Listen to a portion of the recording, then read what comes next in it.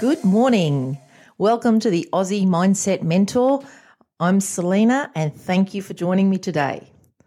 Whether or not you've seen the whole movies of the Crocodile Dundee series, you've probably seen that little bit where it shows Crocodile Dundee walking through New York through those buildings and the muggers come up and they bring out the little knife and say, "Give me your money." And Linda's there going, "Oh, they've got a knife." And he stands there and he pulls out his big machete-looking thing going, "That's not a knife. This is a knife." And, of course, they run away. Today I'm taking my inspiration from that scene, only instead of a knife, I'm going to use a why. And I'm going to use that why in relation to our goals. We've all got goals, and some of them just go round and round in circles and we never seem to make any progress. Other goals we just slowly chip away at. That's cool too. And other goals, we have them, but really they just sort of hang over our head like there's some kind of burden almost. They're just really evidence for, we can't have what we want. I don't deserve it. Or, nothing ever works for me. If that's going on for you, I invite you to go one of two places. First up is remove the goal. Give yourself freedom. Release yourself from this burden of another thing that you haven't done, the evidence that you can't have what you want.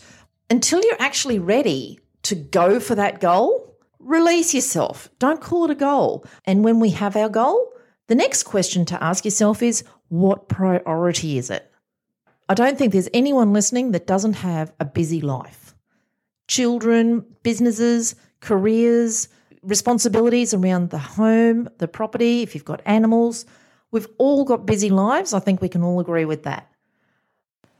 For all of us, then, it's about making priorities. I mean, our goals might just have a low priority. Some other goals are going to have a high priority. And what is going to set that priority is your why. And that's what we're talking about today. Who listening wouldn't like $1 million? So some really rich person is going to give $1 million away and they've put it on the other side of a river. So you're on one side, that $1 million is on the other, all yours. All you've got to do is cross that river. And you have a fear of water. I'm going to come up with a few different scenarios now, and the scenarios are going to represent different personality types. It's a game. Listen to the scenarios. And given what you know about your personality, what kind of builder would you be? Maybe you're a bridge builder. You take a lot of time engineering through and with the thought that, well, when you're finished, all of your time and effort will be worthwhile because others then will also get to use that bridge. And lots of people will then be able to cross over to the other side without getting their feet wet or if they're scared of water.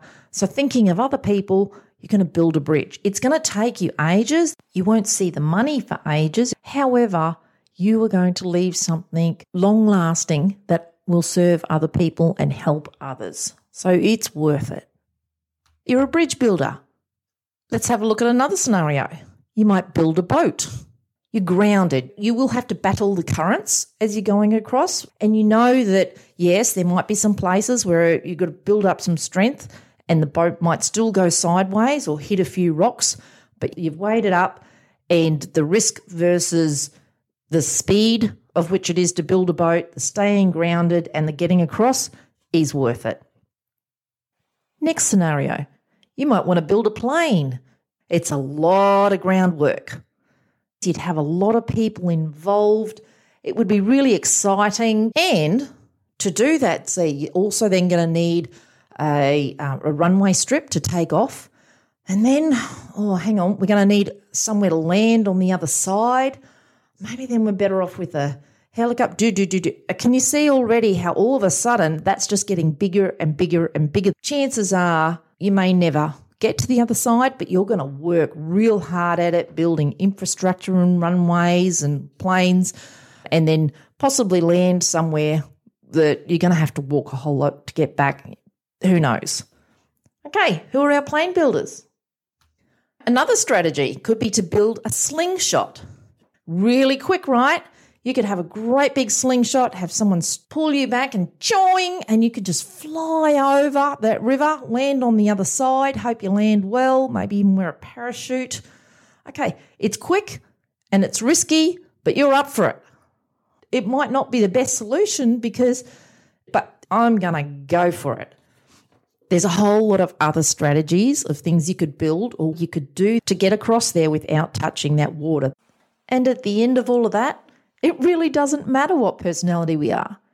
They're just representations of our excuses and reasons for not reaching or how quickly or slowly we reach the other side. One thing that's the same for everyone is that water represents our fears, and what stands between us and our goals is fear. In this conversation, it's been a fear of water. The biggest one that really comes up for people is fear of failure or fear of success. And the bad news is that fear probably isn't going away. It's what you do with that fear. It's the priority you give that fear that will make the difference. All of us would like $1 million, but really, none of us are going to die if we don't have that $1 million. It'd be really great to have, we dream of it, but at the end of the day, the fear of that water and of dying isn't worth it. I'm going to put you in a different scenario. Standing on the edge of the bank, looking over the other side, all of a sudden you hear something and you look behind you and there's a pack of skinny wolves and they're looking at you like finally something to eat. All of a sudden you have a really big why for getting on the other side of that river. Can you imagine that if you're in that situation, that all of a sudden you'd probably just jump in? That's a massive why. When your why is bigger than your fear, that's when your goals start shifting. That's when things start really moving. And it doesn't matter so much that voice going on in your head, oh, you don't deserve it, you can't do it, you'll never do it. All of that can just be keeping on going. As long as you're taking the actions, that's okay. And to take those actions, you just need a bigger why. So go out today, be a Crocodile Dundee, pull out your bigger why. Come up with a whopper. Your goals are important. You are important. Oh, thanks again for joining me today. And please join me also in creating a kinder world. Take care. Bye for now.